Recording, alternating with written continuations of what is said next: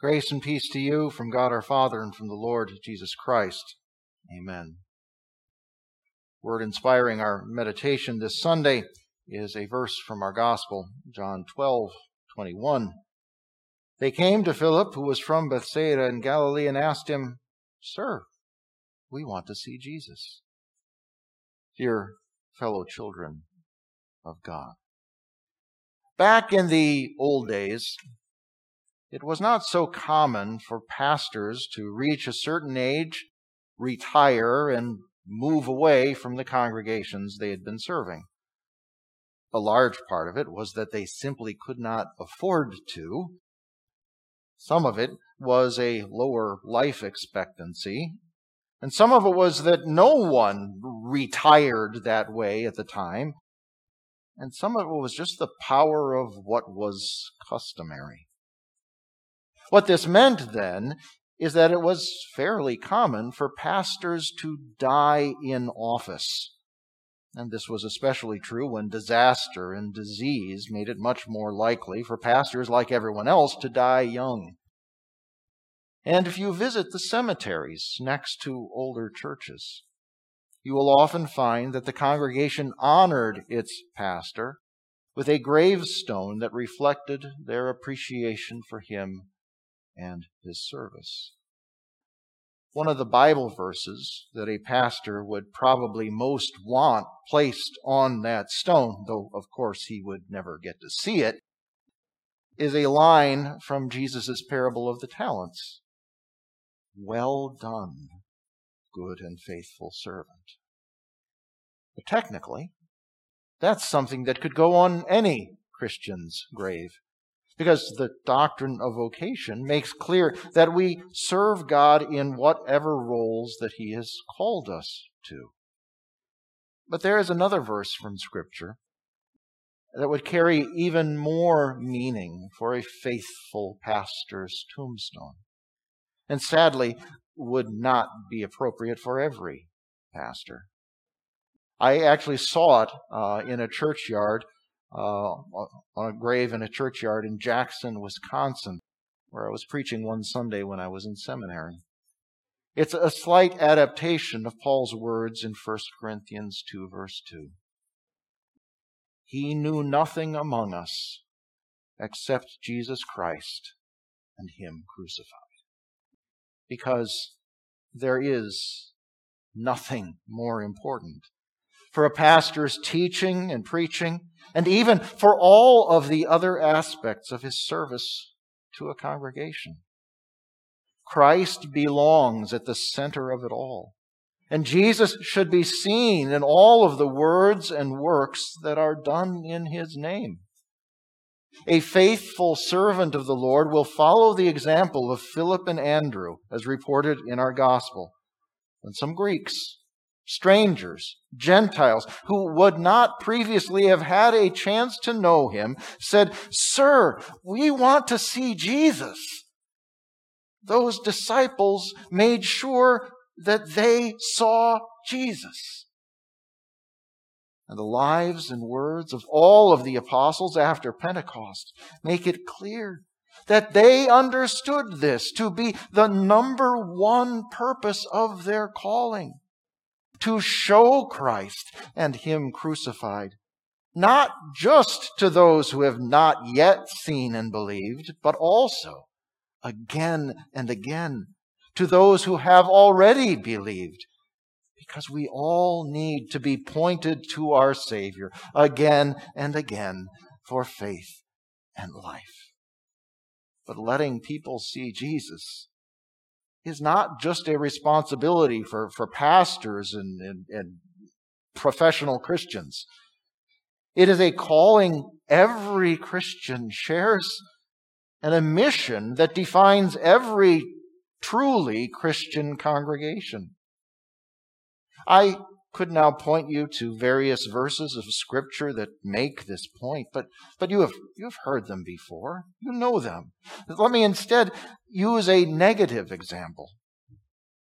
Imagine how shameful it would be if at some point someone visited this church, listened to the sermons, the hymns, and the liturgy, and then talked to the people and got to know something about their lives. And then, after a few Sundays, asked, "So, who is this Christ person that your church is named after anyway?" You would know then, or should, that something is drastically wrong if someone were to come here and not see Jesus. Because that is the most important thing. Period. For unbelievers and believers too, seeing Jesus. Why? Because Jesus is the world's and every sinner's Savior, and there is no other hope for heaven, forgiveness, peace, or true joy. Having a nice life is good. Being kind is important. Serving others is important. Helping the poor, the sick, the oppressed, the homeless, the despondent, the troubled, all these are important. But if we do good for needy people without showing them how their greatest need is met in Christ and at His cross, then we have merely helped them on the way to hell. And if we busy ourselves with promoting brotherhood among believers or teaching practical lessons about how to live your best life now, well, those things may get good results. We are not nurturing anyone's faith, not giving them the one thing needful, not focusing their hearts and minds where they most need to be focused. So whoever, whenever, wherever, let them see Jesus. And the time for this is always now. We see the urgency in our gospel today. Note how many times Jesus says now and how He refers to this hour. He knew that at that point He was only days away from the fulfillment of His mission to save sinners. His cross was just around the corner. But still, He was concerned with making sure that the crowd and the Greeks that Philip and Andrew brought to Him, making sure they all saw Him, and saw Him not just as a teacher or a miracle worker, but saw Him as the one who would be lifted up and draw all people to Himself, not to gain earthly glory, but to gain them eternal life. He would be glorified by dying for us and rising again to give us life. This is why Jesus came. As our reading today from Hebrews said it, after He was brought to His goal, after He made it to the cross, He died there. He became the source of eternal salvation for everyone who obeys Him. And our reading earlier from Isaiah 43 made clear that God was willing to pay any price to rescue sinful people from their bondage to sin and death, and to save them from the suffering that was due them for their disobedience. That price was His own Son, Jesus. And we are the desperate sinners He was sent to deliver. Without Him, we would be facing death and damnation, a just sentence to hell for all the evil we have done and all the good we failed to do.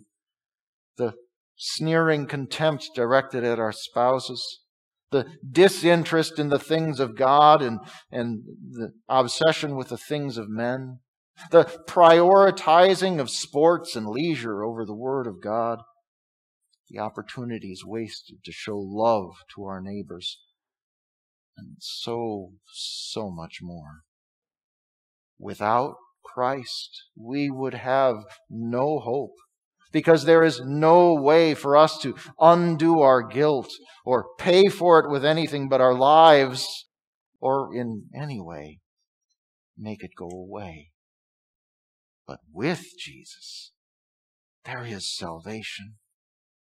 God gave us His only begotten Son so that we would not perish but have everlasting life, because He loved the world and loved each of us that much. Christ explained it Himself in our verse of the day. The Son of Man did not come to be served, but to serve and to give His life as a ransom for many. And there is never a time when that message is not needed. Never a time when the cross should be obscured or when we should not let people see Jesus. This is our calling today, and it will be your calling tomorrow and every day to come. Look at the mission statement of Christ Lutheran Church. Is it there? It is. Not in so many words, but it is clear that if this congregation carries out its mission, people inside and outside will see Jesus. So pray and work to have that happen and to fulfill your purpose today, tomorrow, until there is no one left to show Jesus to. I certainly hope none of this sounds un-Lutheran to any of you. The three solas of the Reformation, grace alone, faith alone, Scripture alone, would all be meaningless if they were not also all about pointing to Jesus as the sinner's only hope of salvation, and as the source of both our life and all of the wisdom, knowledge, and strength we need for our lives as believers. Much of Martin Luther's work could be explained simply as attempting to strip away, using the truth and power of the Bible, to strip away all the wrong ideas and false teachings of medieval Catholicism that had hidden Jesus, the real, loving, saving Jesus that had hidden Him from the people. Strip them away so that everyone could then see Christ as He truly is and rely on what He really came and suffered and died and rose for. That is also the basic purpose of the type of witnessing that we call apologetics, and that you know I have some interest in. That's often defined as defense of the faith. Too many Christians then think of apologetics as training for the wrong kind of conflict. But proper apologetics is not about winning the culture war, making our country Christian again, or about winning arguments with unbelievers. Instead, it's about winning souls. And that can only be done with the gospel. So the goal of apologetics is always to get a conversation, even if it's an argument, to get it to Christ. To give the reason for the hope that we have, which means letting them see Jesus. This is something important to remember when it comes to hot-button issues in our society, now or ever. I know of some pastors and churches that have recently become deeply involved in some matters that are more political or medical. And though they put a Christian veneer on top, they've gone beyond being distracted from their mission. They've even begun attacking other Christians and pastors who disagree with them, sometimes with very harsh words. And while the issues may indeed be very important, what has happened to their witness for Christ? Are their obsessions getting in the way for their members and especially for outsiders of people seeing Jesus? On Friday, Christian Life Resources issued a position statement on vaccinations with special attention to the COVID-19 vaccines. Although I had little to do with writing it, I am pleased proud to be associated with it because of the care that it takes to put everything in the context of our Christian witness. We want people to see Jesus, not just a statement on a contentious issue. So that's the way that you can judge me and my ministry here these last almost 21 years. It's the way you can judge any pastor who has ever or will ever occupy this pulpit. Did he show us the Savior? Does he let us see Jesus? And is it the real Jesus? The one Scripture tells us about? Does he teach all the truth, even the hard stuff, without fantasy or opinion or presuming to judge the Lord and His Word? And it is something to guide your work and your words and thoughts and prayers and work as well. It's the mission that God has given you.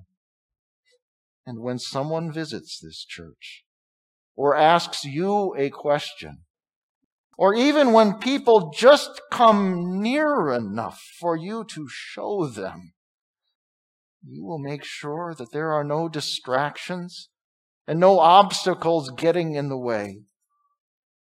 And you will point, and you will shout, and you will eagerly lead them by the hand and say, Here he is. This is Christ, your Savior. See Him. Trust Him. Be loved by Him. And live. Let them see Jesus. Amen. Please rise.